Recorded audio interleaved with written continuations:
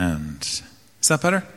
Sounds better for me too. Okay, great. So this past 3 or 4 weeks, what we've been doing all throughout the month of April, we've been exploring vision together. And we have been thinking a little bit more about what motivates and inspires us, what direction we're headed in. And we're going to be picking, like I've said a number of times, this is a process we're starting now, but we're going to be picking it up again in the autumn to kind of wade into the language and the themes and the imagery that we're going to be using as we kind of look to kind of flesh out our detail in our vision in more detail. This month really has been about making space for us to hear from God so that we're clearer about who we are, clearer about where we've come from, what we feel that we've inherited, what we've been called to safeguard. And in light of all of that, what it means for us to think creatively about the direction we're headed in. Is this working now? No, it is. Oh, it is. So these are the texts that we've been using.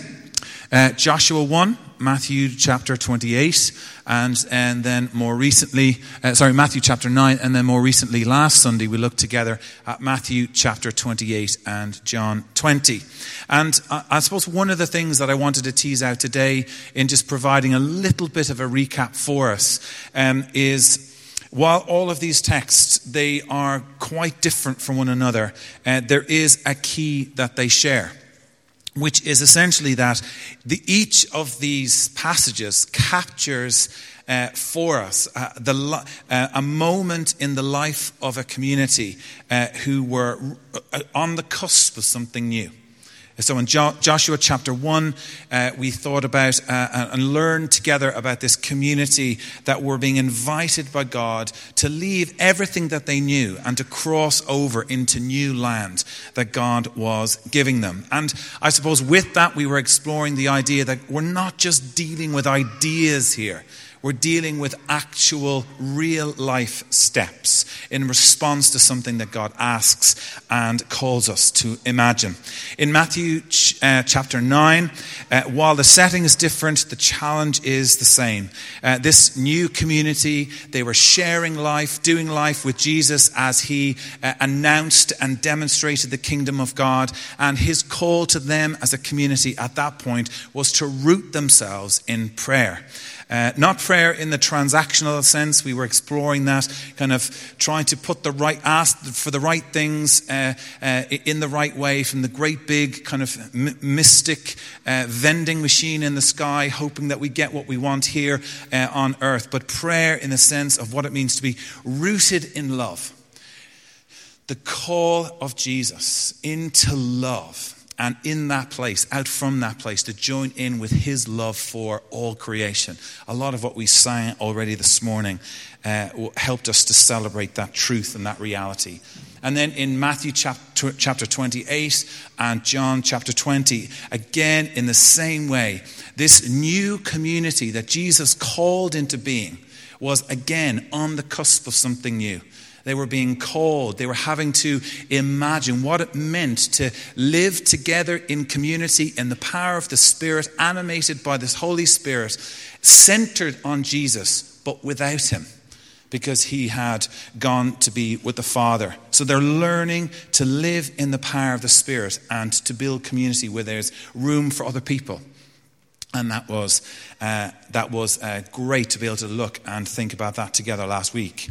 But I suppose in all of that, with the Joshua 1 chapter, Matthew 28, Matthew 9 and John 20, I suppose I've been using all of that imagery, all of that language, because I fundamentally believe that we are similarly a community that's on the cusp of something new. We are not only within these four walls is God challenging us and teaching us and calling us into something new, but actually within this the geography where we're placed.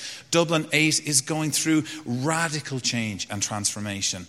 There's going to be millions and millions of euros being invested into this area, the redevelopment of the James's Gate Quarter, the John Players factory. I've mentioned this a couple of times. I was at a local business leaders investment meeting just a couple of months ago, and within the next 2 to 4 years, we're going to be within walking distance, striking distance of 4,500 students. There's going to be hundreds and thousands of people moving into this area. And I fundamentally believe that we're called as a church to play a role in what God's doing in our community. And I'm excited that we are in a position where we can begin the process of thinking about that and talking about that. But I suppose the backdrop to all of that is that it's not just something we're thinking about.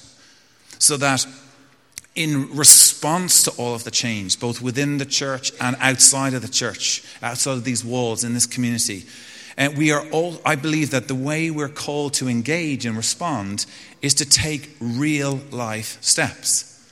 It's not just reaching people's heads with new ideas, but it's being willing to, open to embody in our life as a community some of the change that we believe, some of the things that we believe God is asking of us.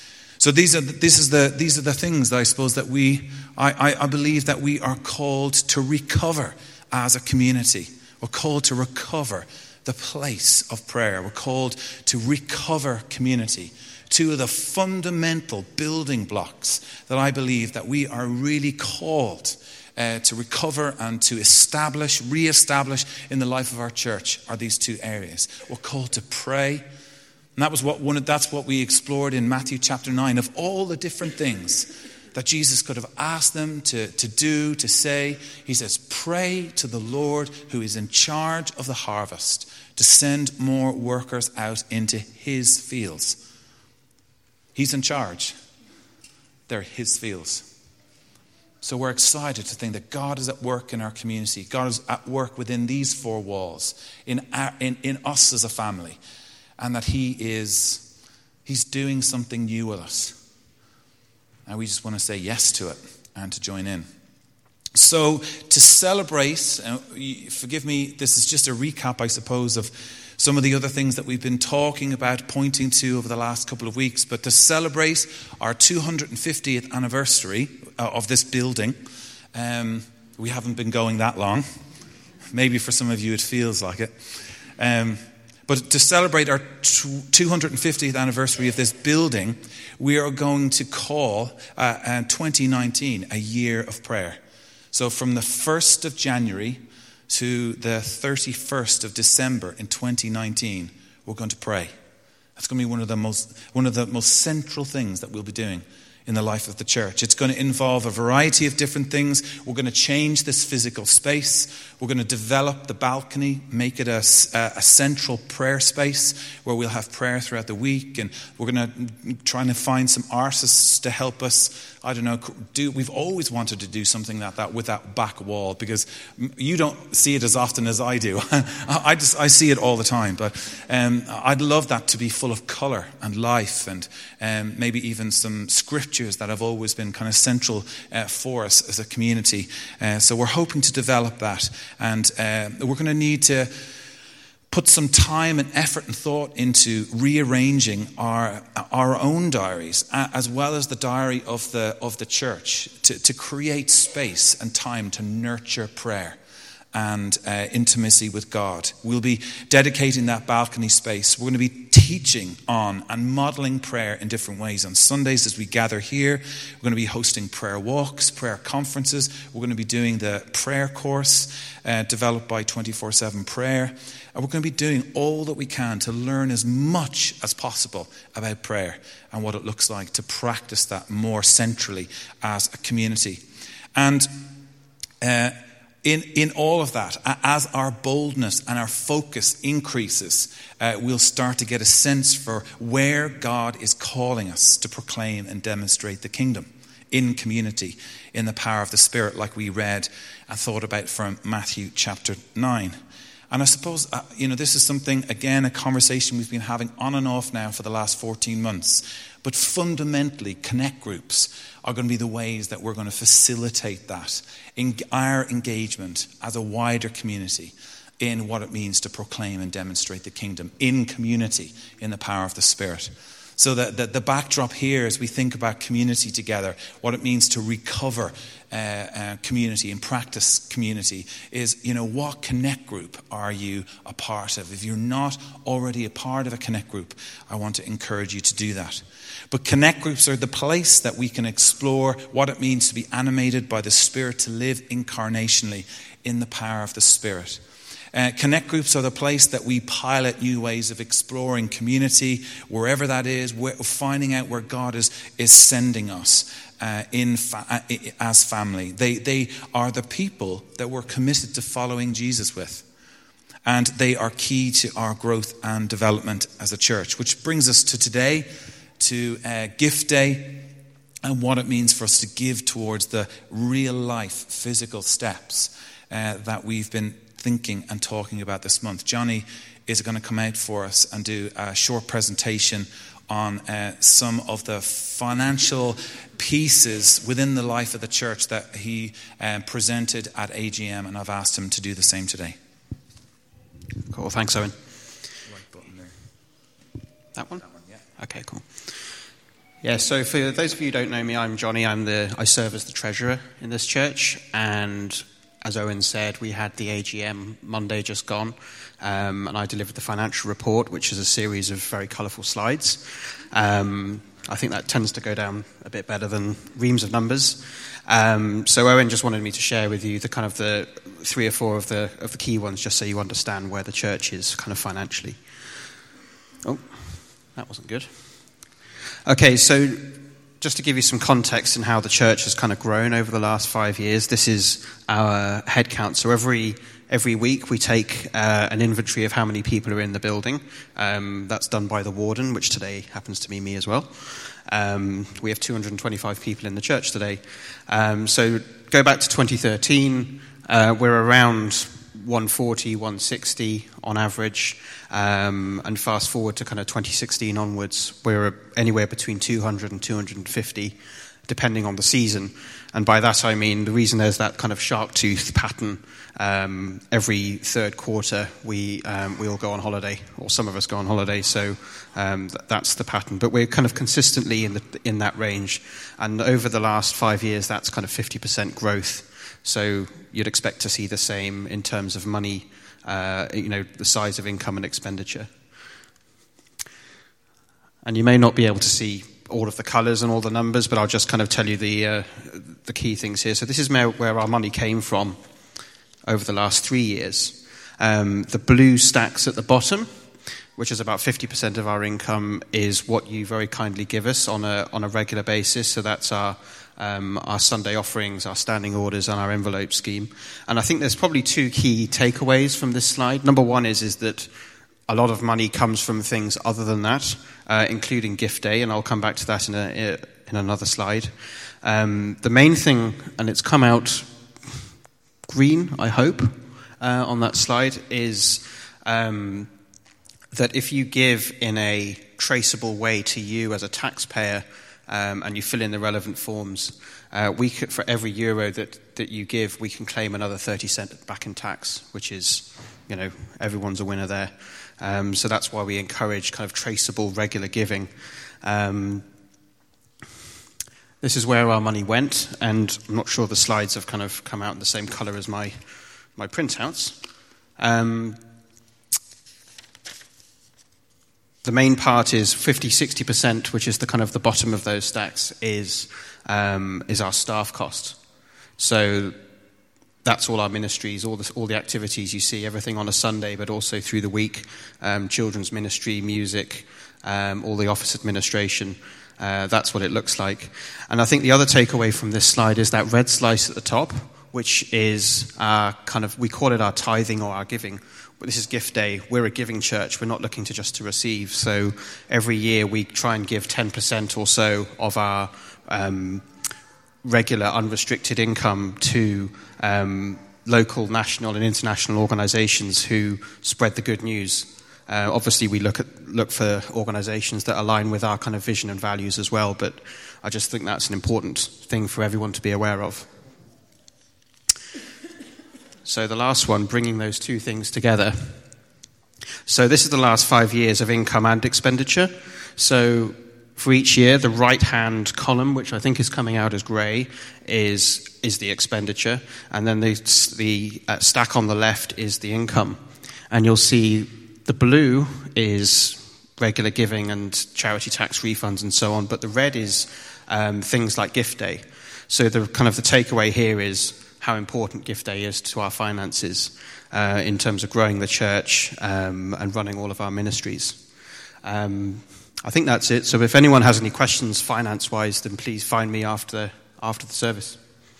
Thank you, mate.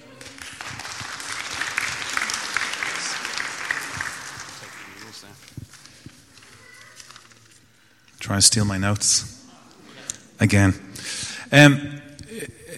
Just a huge thank you to Johnny, and David Ebbs is here this morning as well. All the huge amount of time, energy and effort that they put into helping us take all of the different steps that we're taking in terms of our finances. They do it all on a voluntary basis. So Johnny, thank you. I really appreciate everything that you do.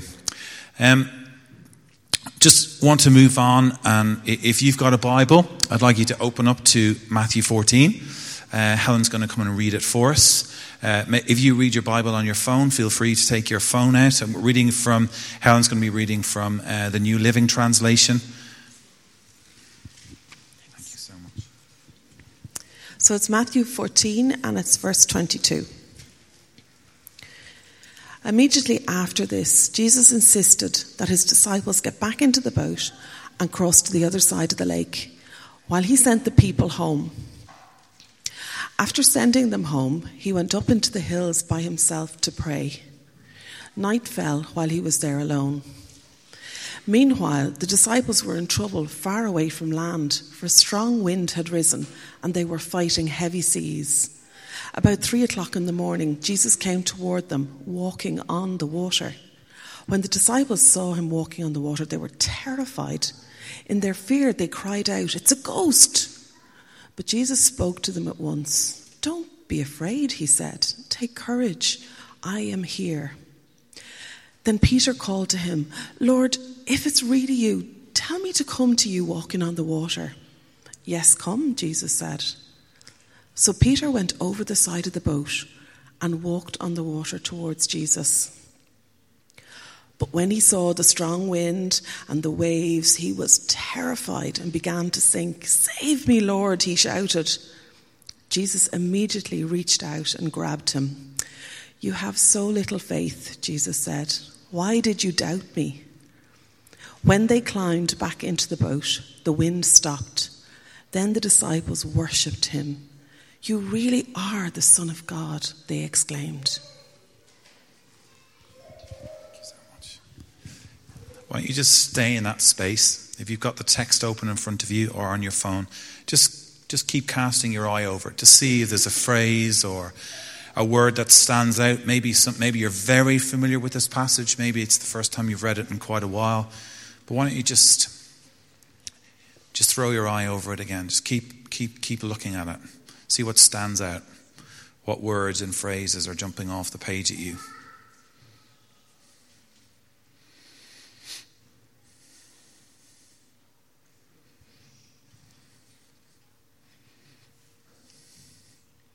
Let's pray together. Lord, thank you for the opportunity to be together this morning. Thank you for your word. Thank you for the way that it's like food. Gives us wisdom where we need it, courage where we lack it, direction where we most need to hear what the right next step for us is. We ask, Lord, as we just reflect on these words for the next couple of minutes, we pray that you give us all that we need. We ask these things in your name. Amen. Well, I don't know how used you are to church life and the types of texts that pastors normally kind of go to on Giving Sunday. Let me start by saying Matthew 14 is not one of the passages most pastors speak about. Now, I've told the Lord that countless times this week and asked for another opportunity to maybe use a different passage. But no, I feel like I've got to go with this text because I feel like it's the one to put alongside of the Joshua 1 and the Matthew 9 and the Matthew 28 and John 20 text. I think it kind of helps to kind of streamline the whole thing. And I'm going to need wisdom as we do it, because often in the past I've spoken to people about what they feel about this passage, and it often comes with this, well, just get out of the boat, just like this kind of, just get on with it. And I've always slightly hurt my feelings and often frustrated quite a few other people that I've spoken to about it. So I have a love-hate relationship with this passage, because it's not just because of what it says, but the challenge it brings and how people have maybe even misused it. So I want to bring it to you humbly, and I hope it will help us. This is the text that has come to me as I've prayed and prepared. And there's all kinds of interesting aspects to it. It is, as I see it, quite a crossroads text. It's full of all kinds of different aspects. But to summarize, really fundamentally, on the one hand, it challenges and it speaks at a molecular level as we imagine the real life steps of Jesus on water.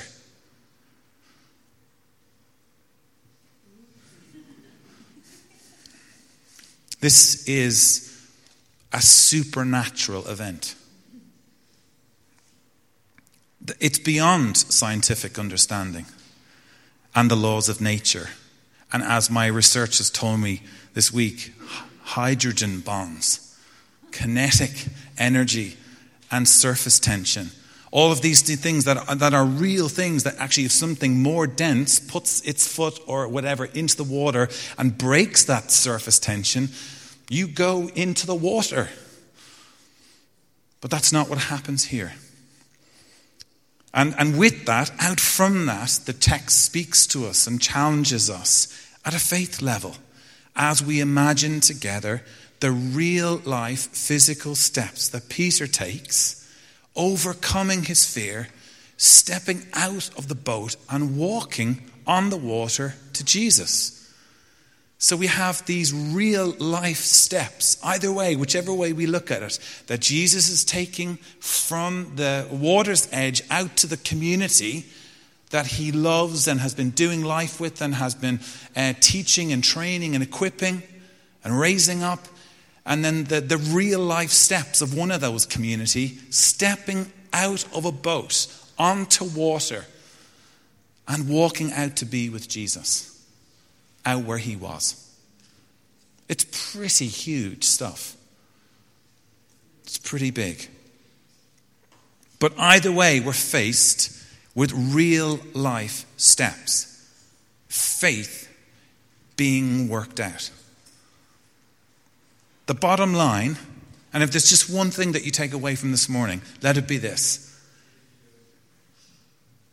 This is the life the church is called to live. It's always, whatever way we dress it up, split hairs, and wish it was a little bit less offensive, it's always going to involve going to where Jesus is. The life that he calls us to live is always going to be to join Jesus out where he is. That's the season we're in. That's what God's calling us to do afresh, to go and join Jesus where he is. It's not easy. I had lunch with a business leader in the community, kind of gave him my spiel, explained what we're doing. He was thinking, now I can't say exactly what he said to me. He said, you are crazy. I like you, but you're mad. Why would you believe that? Why do you want to gather people together in community? Why do you believe that Jesus is who he said he was? Why? Why would you do that? I was like, yeah, I know. It doesn't make much sense to you right now. That's fine. And of course then it would follow, it would seem the natural flow in the conversation is that the Bible is just rubbish. Well, of course if you don't believe that Jesus is who he says he is and that we are who Jesus says we are, of course the Bible's not going to be authoritative for your life. And what the Bible says about everything from justice, human sexuality and everything is going to seem totally irrelevant.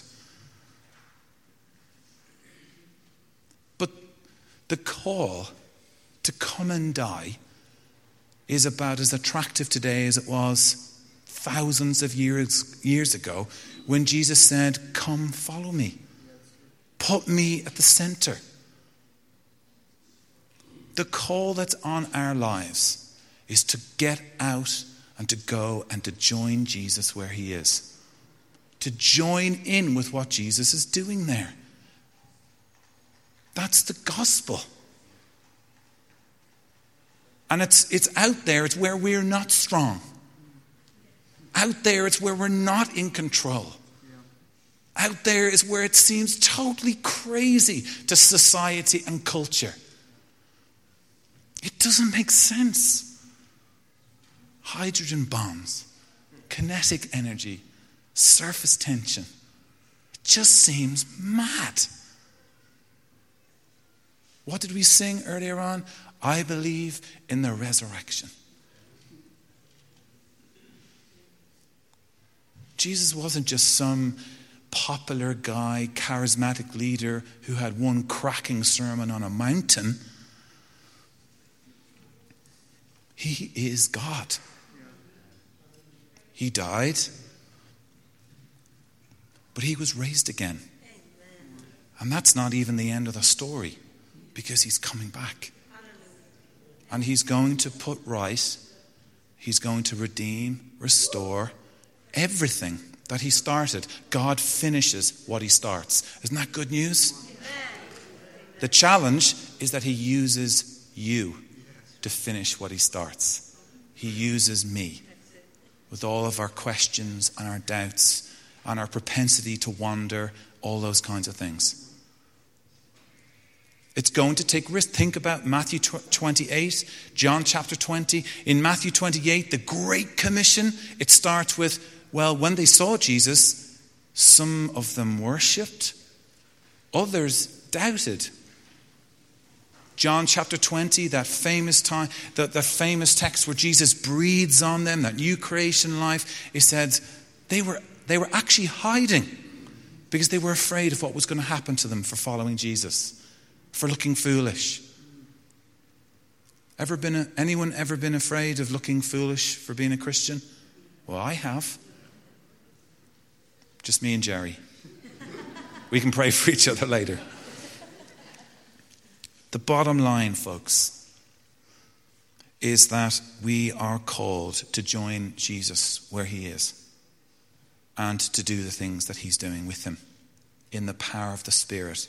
As family.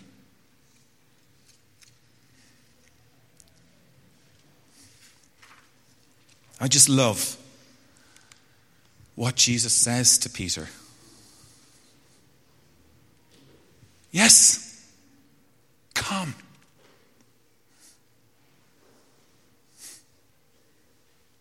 He doesn't use it as a teaching moment. He's like, oh, I know where this is going. Peter again. By the way, you denied me. That's just not what Jesus is like.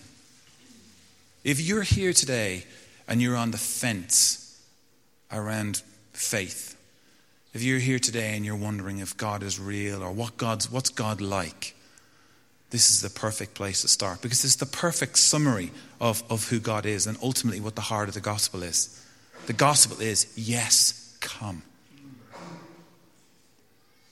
The church, the community of God, the people of God, our core narrative to the world should be, yes, come.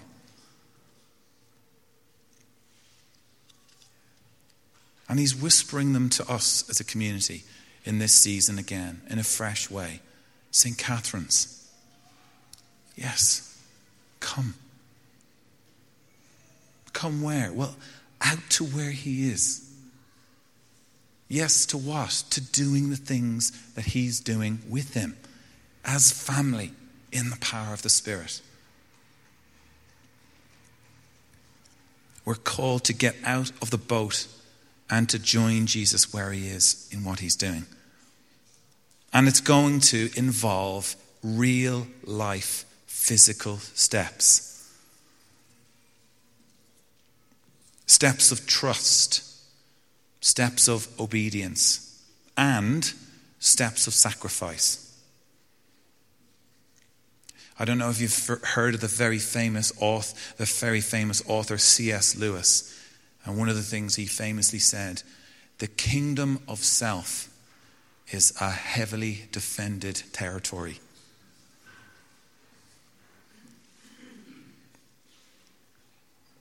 But following Jesus with our lives is about not him being on the periphery, but it's about him being at the center and the heart of it all.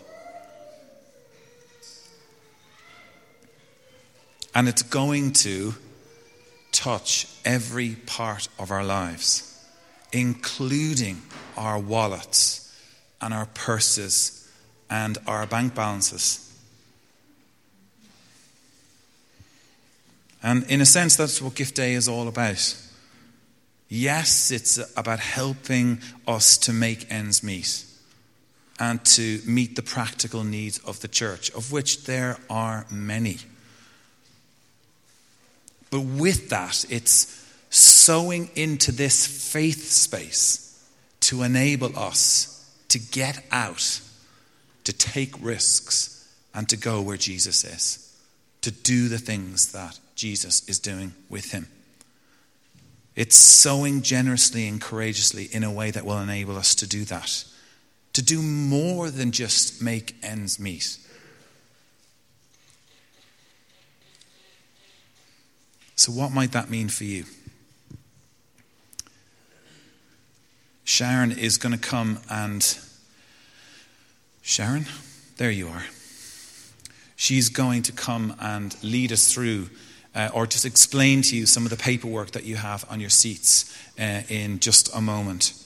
But I suppose the one thing that I want to clarify for us, and some people I think feel that we don't speak enough about money in St. Catherine's, and some people feel that once a year is just about all that we can handle for right now. I don't know where you sit in that spectrum. I'm not going to ask for a show of hands. I can see with the amount of people breaking eye contact with me now. No, I'm joking. But it's not an easy thing to talk about.